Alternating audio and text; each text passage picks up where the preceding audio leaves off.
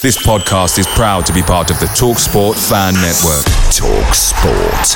Powered by fans.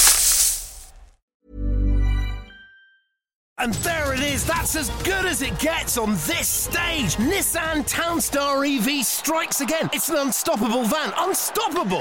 Just fantastic. You can actually see the ProPilot technology in action. Effortless parallel parking. It moves with all the confidence that comes with a 5-year warranty. And with a bench full of all-star van experts, there's real strength in depth here. That's all-star quality. Search Nissan Townstar EV and visit your local all-star van centre to see for yourself. Terms and conditions apply. 5 years or 100,000 miles, whichever comes first. ProPilot is an advanced driver assist technology. Driver's responsibility to stay alert, drive safely and control vehicle at all times. The TalkSport Fan Network is proudly supported by McDelivery, bringing you the food you love. McDelivery brings a top-tier lineup of food right to your door. No matter the result, you'll always be winning with McDelivery. Order now on the McDonald's app and you'll get rewards points delivered too. So that ordering today means some tasty rewards for tomorrow. Only via app at participating restaurants. 18 plus. Rewards registration required. Points only on menu items. Delivery fee and terms apply. See mcdonalds.com.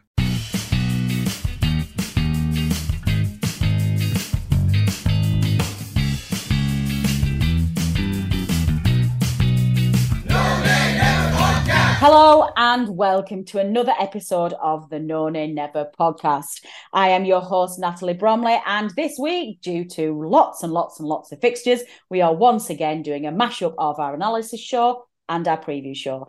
Joining us from the analysis show is our colleague, George Poole, and of course, our preview show king, the main man himself, live in the studio. It is Dave Statman Roberts. Gentlemen, hello and welcome to the show. Hello, Natalie. Hello, George.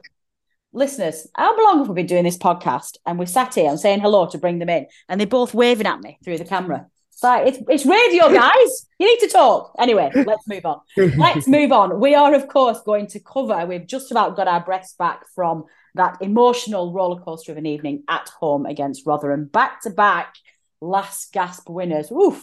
Not really sure. Well, actually, Josh Brownhill said this on social media today, and I tend to agree with him, Josh. Not quite sure we can do that again.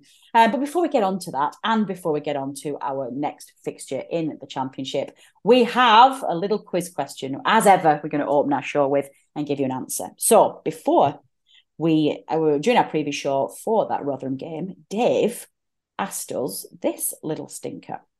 Which player scored Burnley's first last-minute winner, which he defines as 90th minute or added time of the 21st century, and which team did we beat? Dave, I want from you, please, the correct answer and whether we had any correct submissions.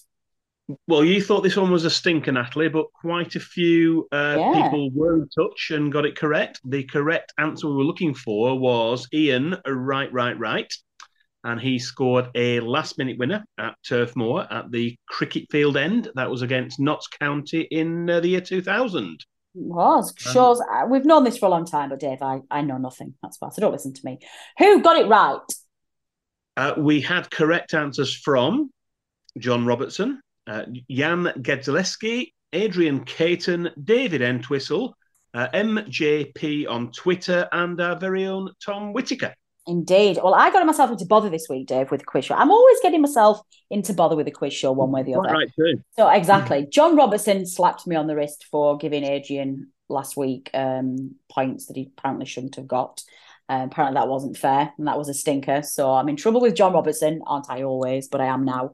And I'm also in trouble with our very own Tom Whittaker as well, because I missed him last week. He did, in fact, submit the correct answer, but I missed it because he put it in our group chat, which, quite frankly, listeners, gets out of control. You know, you can go away from your phone for 10 minutes and you come back and there's 300 messages, and it's people talking about, the team talking about the biggest amount of nonsense you've ever seen. So I ignored him, and I'm sorry, Tom, but there you go. But let's move on. We don't need to worry about that. What do we want to talk about? George Poole, have you got your breath back after last night? Goodness me. Yeah, I was just, my breath was taken aback by the quiz question. Then I guessed Gifton Noel Williams just because this was completely before my time. And then when you said Ian Wright 2000, I think it was probably before I was born. Shut up. I've just been frantically trying to Google whether it was before September 2000 or whether it was after, whether I was actually around. So You yeah, can go off, people. I've warned you about being smug about your youth before, so George. I struggled with that one, but my youth came in handy last night because I wasn't feeling too stiff this morning after jumping up and down my living room in Bath. Oh, it was incredible. It made even all the more sweeter by. I think there's probably 2 Burnley fans in Bath, and we were both watching it in my house last night. So there was a bit more. It was actually celebrating with people who actually wanted Burnley to win last night. So It made a nice change. And after I was at the game on Saturday against Reading, which was fantastic to celebrate the last minute winner, but it was just as good last night, especially after coming back from a goal down on 2 occasions. I mean, God, you just can't script it. I think it was probably Dave who tweeted this week that we hadn't scored a last minute injury time winner since 2016, and then we've got 2 in a week. 2 in a week, yeah, indeed. Yeah, it's been fantastic. Wow. Yeah. Do you know what I loved most about that winning goal, George? And I think our own Rich Steele put this in our group thread. Imagine that goal being scored in the Premier League. Imagine not being able to celebrate it like we did because we've got to wait because every single goal is reviewed by VAR. Imagine not having that euphoria that we had last night. And I can tell you, it was the roof lifted off Turf Moor. My hands were still shaking after about 10 minutes. It was such an amazing thing. And I was just laughing quite a lot because I thought it was hilarious.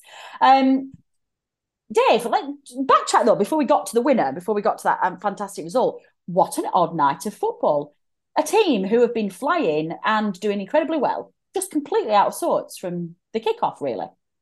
Well, it was, yeah, hit by a sucker punch from an early goal. Poor marking for the header for their goal. Awful. Inside the first 3 minutes, and I think even when the early goal went in, there wasn't any panic around the place. You thought that, that's happened, but we can do something about this. We got the equaliser before half time. You thought, well, yeah, we've done that. We're going to go on and we're going to dominate the game in the second half. But then same thing happened again. Very, very poor back pass intercepted and a scuff shot, wasn't it, for their second goal? Just sort of crept in off the post, but they all count. And then we're up against it again. We knew we had to come from behind, and the tactics. Though we have to mention the tactics from the opposition. Go ahead, do it. Level of time wasted from the goalkeeper, every single injury. I mean, the referee wasn't perfect last night. The one thing he did get right was adding the time on in both halves. He added 5 minutes on, I think, in the first half and 10 in the second half, which was correct. You know, for once, you quite often see referees who don't add the correct amount of time on. He did seem to at least acknowledge that was going on and did added the correct amount of time on, and that kind of came back to bite them in the end. They can't really complain too much if they're doing all the time wasting, and then the goal scored in the 10th minute of added time. Yeah, I think that's a really good point, actually, and I think we've been frustrated with a lot of referee performances this season.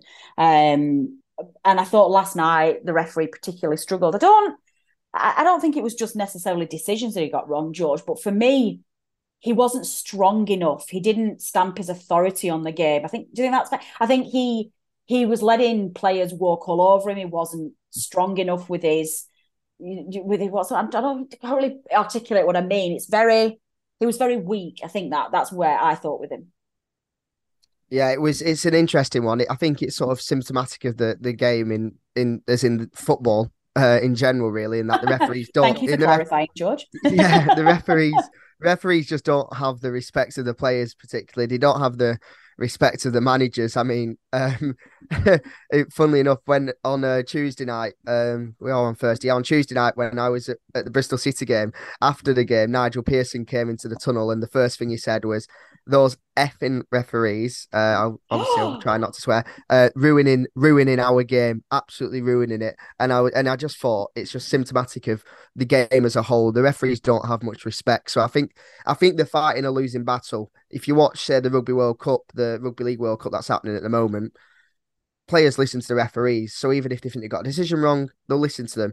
Whereas in football, you'll just get 10 men around a referee at times. So I think it's a struggle for them. But I think for me, I'm echoing Dave's thoughts really, in that he gave 5 minutes in the first half and 10 at full time. And normally that's a big gripe you've got. You think, I expected him to give maybe 4 minutes added time. And when it came to the 10 additional minutes, fair play to him. After we did score the goal, now in my living room, we were all going, blow the whistle, that's it, finish, ref. We've had our 10 minutes now. But to be fair to him, he played on till I think it was about 12 and a half minutes because there was stoppages in injury time. So not only did he get the 10 minutes right, but he actually played the 10 minutes properly. So, no, I have not too many bad things to say about the referee last night. And I don't mind when a game gets scrappy and gets a bit messy. So it was an enjoyable one. And for all we can complain about Rotherham's tactics, it's just funny in hindsight. Like, it's just very funny. Yeah, given that we won. Completely agree. Dave, one thing that I did find a bit fascinating last night is our centre halves. Love them both. I love this Bayer and THB combo. But there's no middle ground with them. They're either sensational or absolutely rank. And last night, it was like they'd never played together. I think there were moments where they probably weren't helped by the fullbacks to some extent. I thought Vitinho had a poor game, and that kind of does affect the unit, doesn't it? You talk about the defensive unit.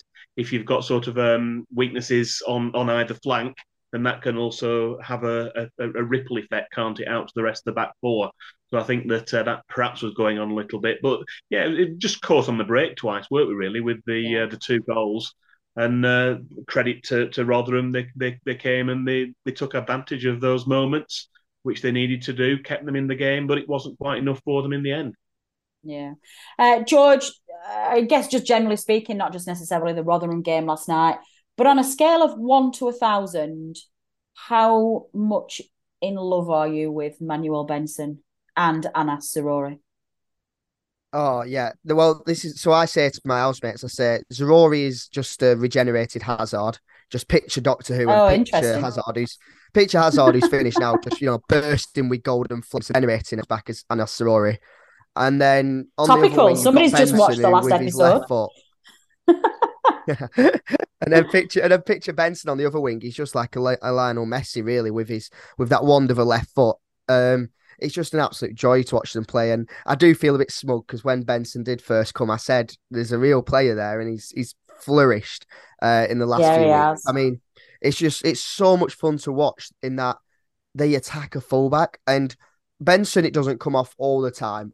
With Zaroury, you maybe see once a game where he'll attack a fullback and he won't get past them. Yeah. Now, last night it was the number 10 for Rotherham, who, the poor lad, he was absolutely Norton Cuffy, that was it, their right back. I mean, I just felt sorry for him. Yeah. I think at one point in the second half he went down with cramp, and I thought, yeah, he's blagged one in there because he just wants to get off.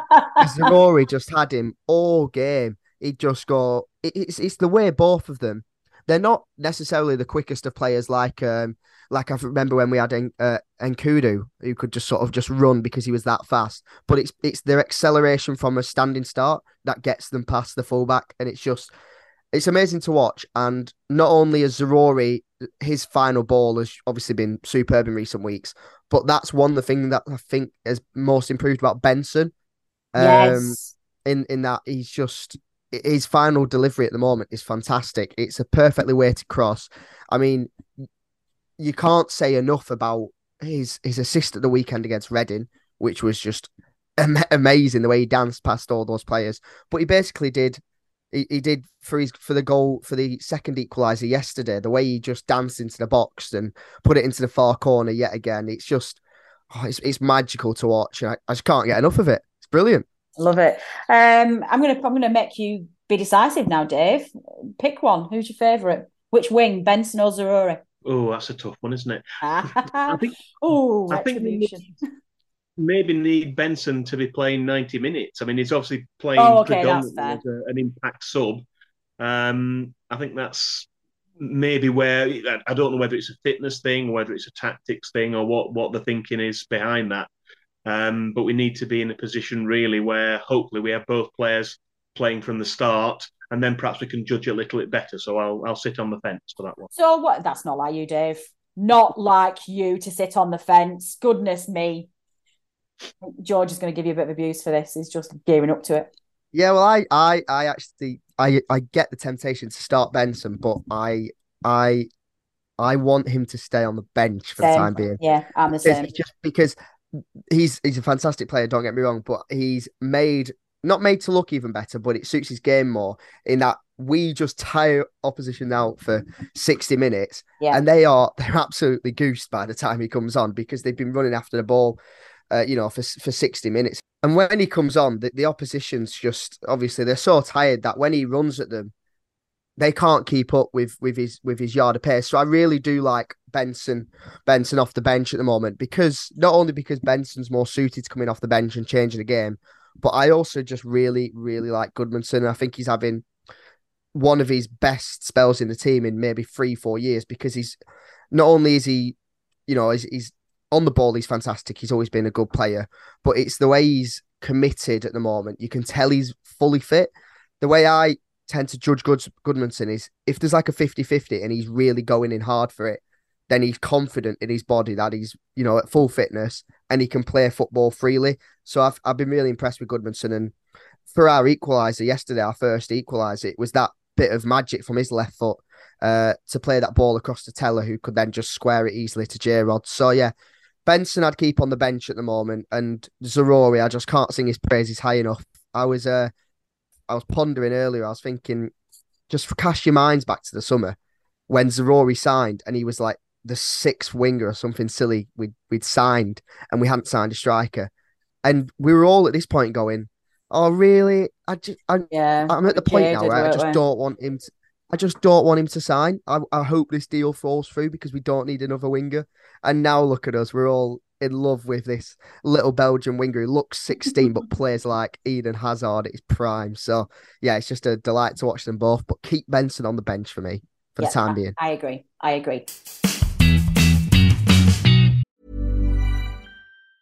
And there it is, that's as good as it gets on this stage. Nissan Townstar EV strikes again. It's an unstoppable van, unstoppable. Look, just fantastic. You can actually see the ProPilot technology in action. Effortless parallel parking. It moves with all the confidence that comes with a 5-year warranty. And with a bench full of all-star van experts, there's real strength in depth here. That's all-star quality. Search Nissan Townstar EV and visit your local all-star van centre to see for yourself.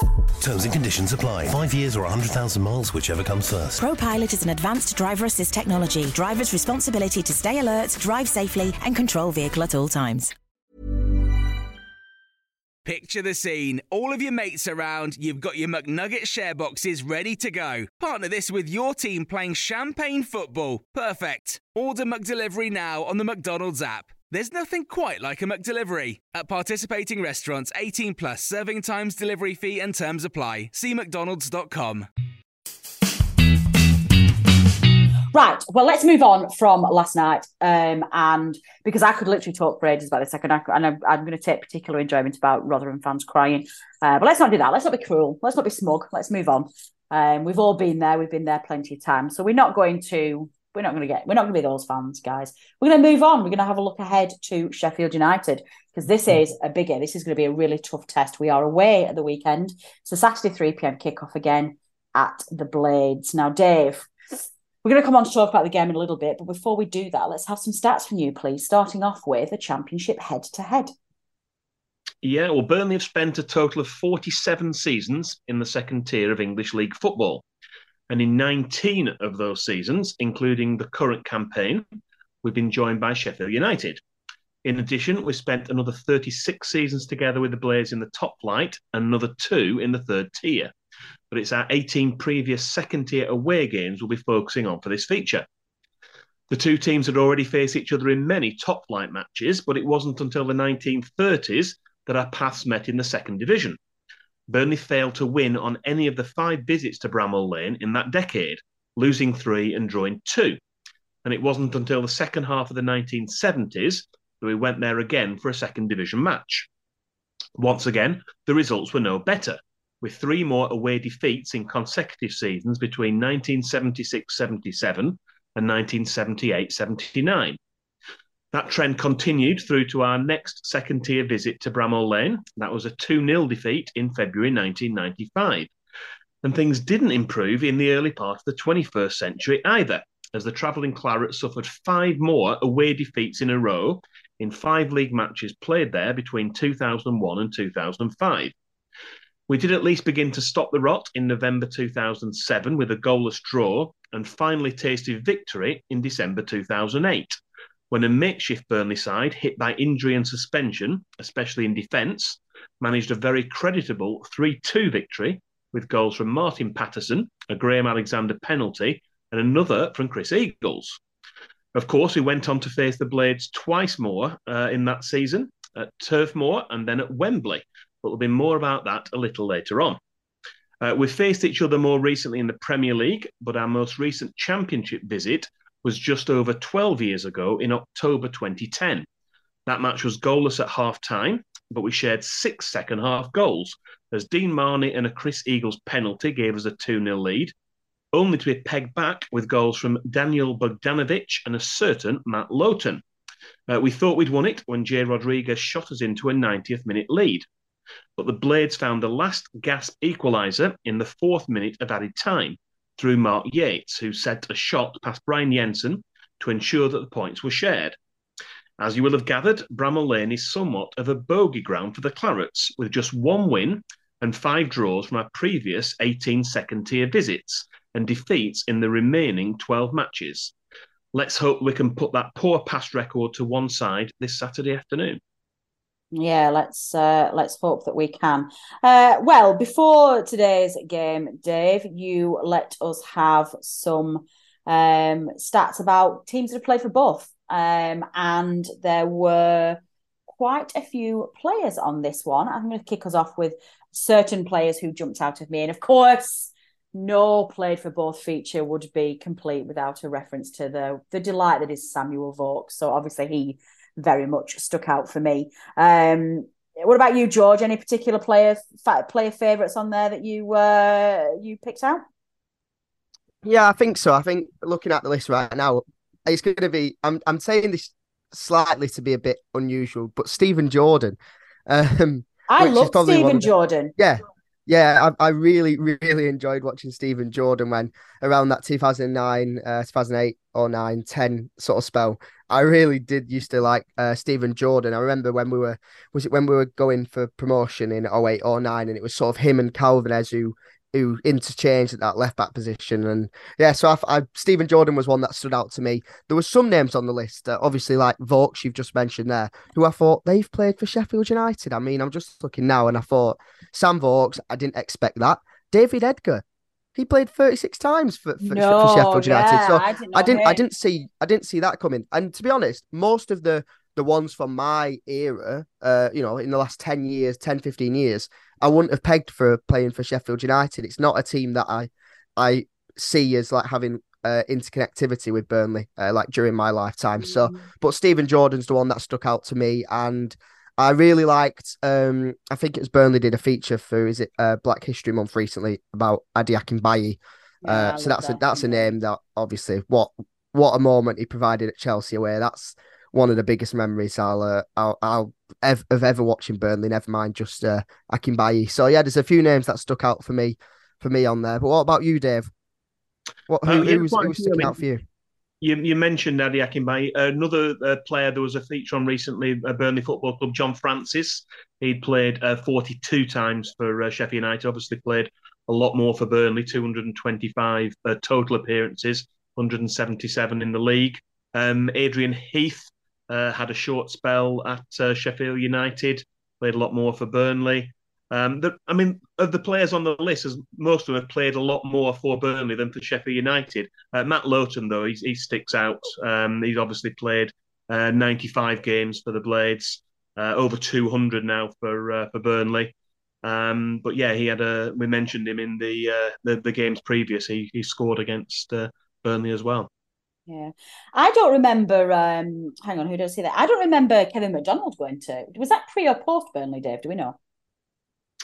Not off the top of my head. I think it might have been after.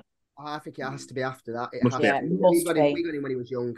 After he'd come from Wolves, hadn't he? So I'm pretty sure it's after, before he went to Fulham, because I'm pretty sure that was around the time they were flirting League One and Championship. I mean, he's made, 77 appearances. So it's one of them. Again, I wouldn't have pegged him to play for Sheffield United. No. he was clearly there for a considerable amount of time. And I'm not going to go too much off topic here, but I did randomly, it came to my head. I was telling a story the other day of remember when Kevin McDonald went off at 5-0 at half time against City. And the person I was telling it to just wouldn't believe me. And I was like, this is it's hard to look back at that, but you think sometimes it was an urban myth, but it genuinely did happen. And you think, my God, it was such a bold thing at the time. You just think, well, no wonder his career nosedived. Moving on, Dave, can you let us have what memory match you've picked then for this fixture, please? We mentioned earlier that Burnley's only win in 18 previous second-tier matches at Bramall Lane was in the 2008-2009 season. But as well as the reverse fixture at Turf Moor later in the campaign, which Burnley also won, the two teams would meet again on the biggest stage of all, Wembley Stadium, at the end of that campaign. And we went toe-to-toe for the chance to win a place in the Premier League. And it's that Championship playoff final from May 2009, which has been selected as our memory match for this episode. It had been 15 long years since Burnley fans had the chance to see their heroes at Wembley, long enough for them to knock down the old Twin Tower Stadium and build a brand new one in its place. Many who made the trip in 2009 had also been there in 1994, and hopes were high that we could come away with another memorable win. This time, the prize on offer was massive, not only a place at the top table of English football, but also the financial rewards of Premier League football. It had been 33 long years since Burnley had played in the top flight, and there were many of those at Wembley in 2009 who hadn't even been born when the Clarets were relegated from the First Division in 1976. After a slightly overcast morning, sunshine was the order of the day, and almost half of the stadium was filled with expectant Clarets, with half the town seemingly making the trip down south. Any nerves there might have been were calmed slightly in the 13th minute when Wade Elliott set off on a run from his own half and beat a couple of players before passing to Chris McCann. Although his progress was stopped by a tackle on the edge of the box, the ball came back to Elliott, who curled a terrific shot beyond the reach of Paddy Kenny to send over 35,000 Burnley fans into absolute ecstasy.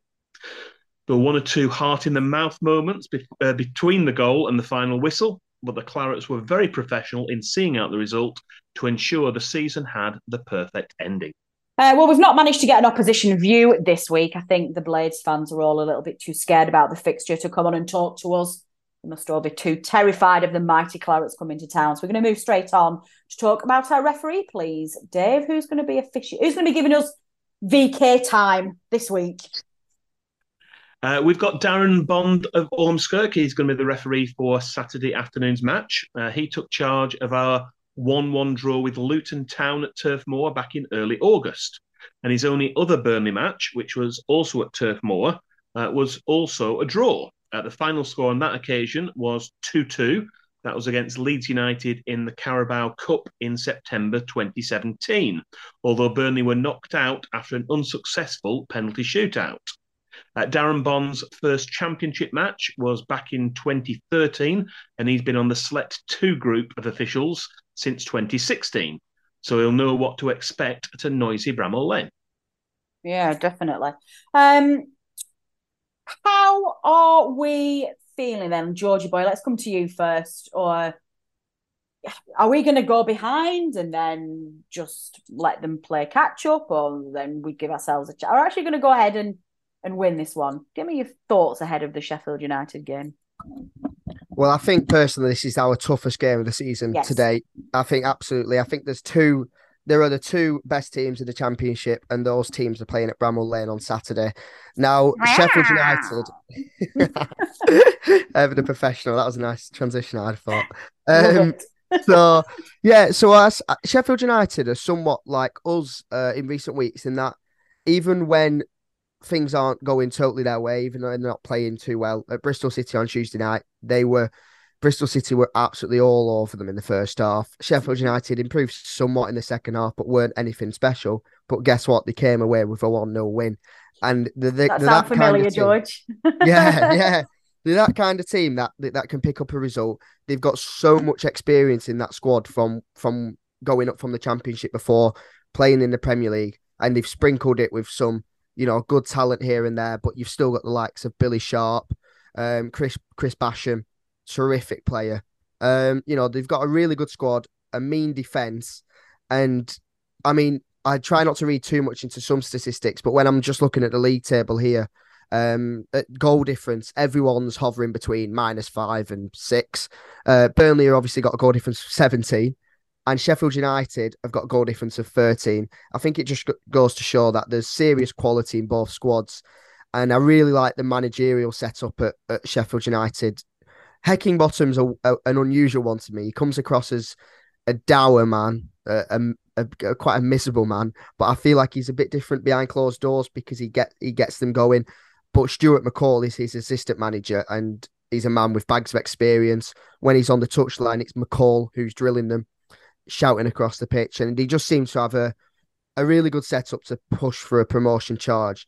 Now, that being said, so do we. Yes. So I'm expecting a really competitive game on Saturday. And I think it'll be one that will be really interesting to watch as a neutral because you've got the Championship's 2 best teams there.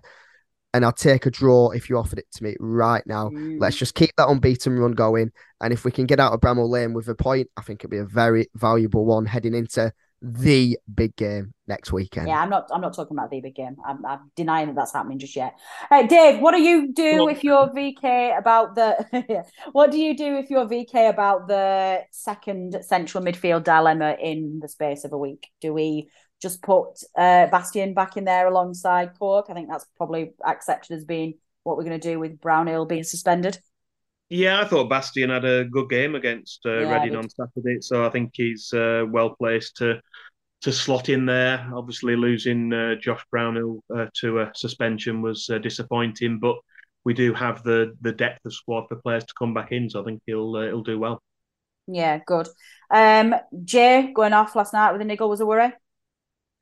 We'll have to wait and see. I think it's one of those where when the games are coming thick and fast, he's the sort of player where maybe you wouldn't risk him if he's been on for played the games that he has, and if there is any doubt. We do need to see. They're going to have to see in the last training before the game and make a decision on it. So they'll be best placed to make that decision at the time. It will be interesting to see on Saturday what happens there. And I thought this was a perfect opportunity to mention the name Halil Dervisoglu. Oh. We've not mentioned him tonight. But I thought both strikers who came on last night played really well. I thought Barnes was really, really impressive. Me too. And I tell you what, pleased for him. The roof came off at Oldfield Park, where I live, when he scored that screamer. When he turned, it was almost, I don't want to say the name, but it was like Shearer-esque, the way he just absolutely smashed it into the top corner. But we didn't realise it was offside. But I think he's just taken a lot of confidence on that, because he kicked on then in the game. And heck, that scorpion kick, what a winner that would have been. Wow. So yeah, I was impressed by Barnes. But the reason I brought Barnes up wasn't just to big up my one of my favourite players, but it was when Dervisoglu got the winner. I was just thinking, what a moment for Dervisoglu. Yeah. I imagine the roof really did come off at turf. Yeah, I'm jealous I wasn't there, but when Dervisoglu was running down towards the long side, or should we call it the north stand now, because that's stupidly what they're insisting on calling it. It's the long side. When he ran towards the long side, Barnesy was like raising his arm and pointing at the crowd and pointing at Dervisoglu this is the man, he's done it. And the crowd responded, and I thought, what a moment. So I think it'd be interesting to see if Dervisoglu starts on Saturday, because that was going to be my question, actually, George. That's where I was heading with this, actually, before you came in. Yeah. Like, if Jay has taken a niggle and needs to be out, who do you put? Do you do Teller and Barnes, or Teller and Dervisoglu? Well, this is the thing. I think I'd personally, actually, not to backtrack on what I've just said, I would personally start Barnes, but that's only because Sheffield United are a very physical backline. The likes of Chris Basham. I stood next to him on Tuesday night, and he must have been 7'5". Gosh knows, I didn't see the top of him. But they've got a really physical backline, so I probably would start with Barnes. But I just wanted to mention that Dervisoglu has impressed, especially against Norwich when he came on last week, and then score the winner last night. What a moment! So who knows? Maybe take that confidence into Saturday, start the game, and score the winner. That'd be all right, wouldn't it? You kind of look at it, don't you? And you do wonder whether he just needed that goal. Dave, want to give me a score prediction then, please? 1-1. Oh, for God's sake, why do I ever ask you for a score prediction? 1-1. Okay, you can have that one. We haven't had one for ages. Would you a 1-1? Like 3 days. 3 games. Sorry, not 3 days, 3 games. George, what's your score prediction? So Sheffield United are going to take the lead through Billy Sharp after 33 minutes. And we're going to go into half-time 1-0 down. But in the second half, we're going to bring Benson on. Dervisoglu is going to come off the bench. And in the 76th minute, Jack Cork is going to get the equaliser. And we're going to come away from Bramall Lane with a 1-1 draw. Well, listeners, I asked for specificity. I didn't quite expect that level of detail. But that's what you get when you bring young George Poole on the podcast. You get extra. I'm going to, what am I going to do for Bromers Bankers this week? I'm not going to say it's going to be a draw. I think we're going to edge it. I'm going to say it is going to be 2-1, but I think we're going to score a late goal again. So I'm going to go with 2-1 to the Mighty Clarets. Listeners, if you are taking advantage of Bromers Bankers, please gamble responsibly and please use free bets where you can. I don't encourage you to spend any of your hard-earned money on anything I have to say because I talk nonsense. But 2-1. Don't you have to get a prediction right before anyone can take advantage of it? I'm going to pretend. Matt, edit out this. Dave's talking nonsense. Anyway, moving swiftly on. Listeners, if you do all listen to this before the game of the weekend, do give me a shout and let me know what your goal prediction is, please, for this game. Even go as detailed as young George did. Give us some timings, give us some players. Let us know what you think is going to happen.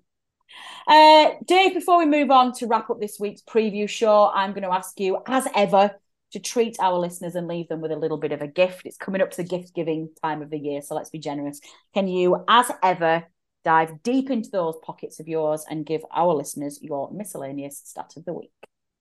Yeah, this time I've got a quick stat for you and then something a little bit different. Quick stat first. Burnley have now scored 35 goals in the first 19 league games of the season. That's actually one more than the 34 goals we managed in twice as many matches in the entirety of last season in the Premier League. And on to the little bit different. In our last episode, my stat of the week was all about last gasp Burnley winners. And after waiting so long for one, rather like the old saying about London buses, we get another one in the very next game. However, they don't get much later than Halil Dervisoglu's winner on Wednesday, which was scored in the 10th minute of added time. The Burnley Stats match database records a goal in the last minute or added time as 90, without any further details about how late in added time the goal was scored. So for a change, I'm going to throw out a challenge to our listeners this week. Instead of our regular quiz question, I want to ask if anyone can recall a Burnley goal that was scored later than the 10th minute of added time. And if so, who scored it and when? Please do get in touch and let us know your suggestions. So, I don't want to spoil a surprise or anything here, Dave, but I'm guessing that given you've set them that challenge, the answer isn't going to be there wasn't one. I'm suggesting there's probably going to be one. No, the answer is I've got no idea, which is why I'm asking for suggestions.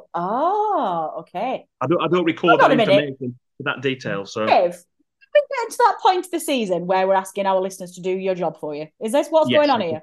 Excellent. I love it.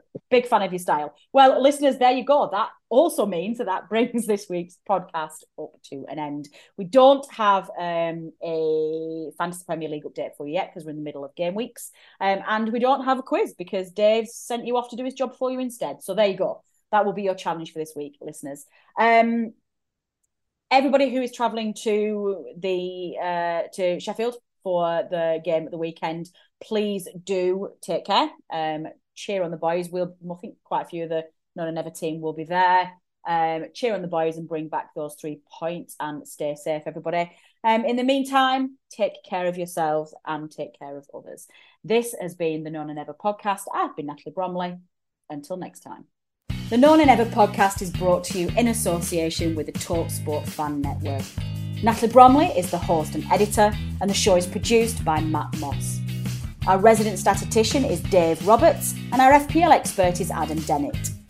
The Analysis Show team is collectively Tom Whittaker, Richard Steele, George Poole, Charlotte Rigby, Adam Dennett, and Robbie Kopak.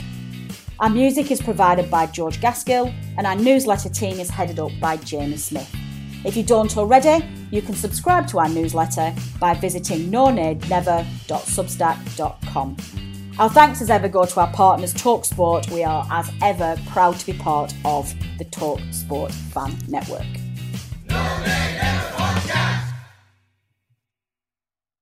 Away days are great, but there's nothing quite like playing at home. The same goes for McDonald's. Maximise your home ground advantage with McDelivery. Order now on the McDonald's app. At participating restaurants, 18 plus, serving times, delivery fee and terms apply. See mcdonalds.com. And there it is, that's as good as it gets on this stage. Nissan Townstar EV strikes again. It's an unstoppable van, unstoppable. Just fantastic. You can actually see the ProPilot technology in action. Effortless parallel parking. It moves with all the confidence that comes with a 5-year warranty. And with a bench full of all-star van experts, there's real strength in depth here. That's all-star quality. Search Nissan Townstar EV and visit your local all-star van centre to see for yourself. Terms and conditions apply. 5 years or 100,000 miles, whichever comes first. ProPilot is an advanced driver assist technology. Driver's responsibility to stay alert, drive safely, and control vehicle at all times. This podcast is proud to be part of the TalkSport Fan Network. TalkSport. Powered by fans.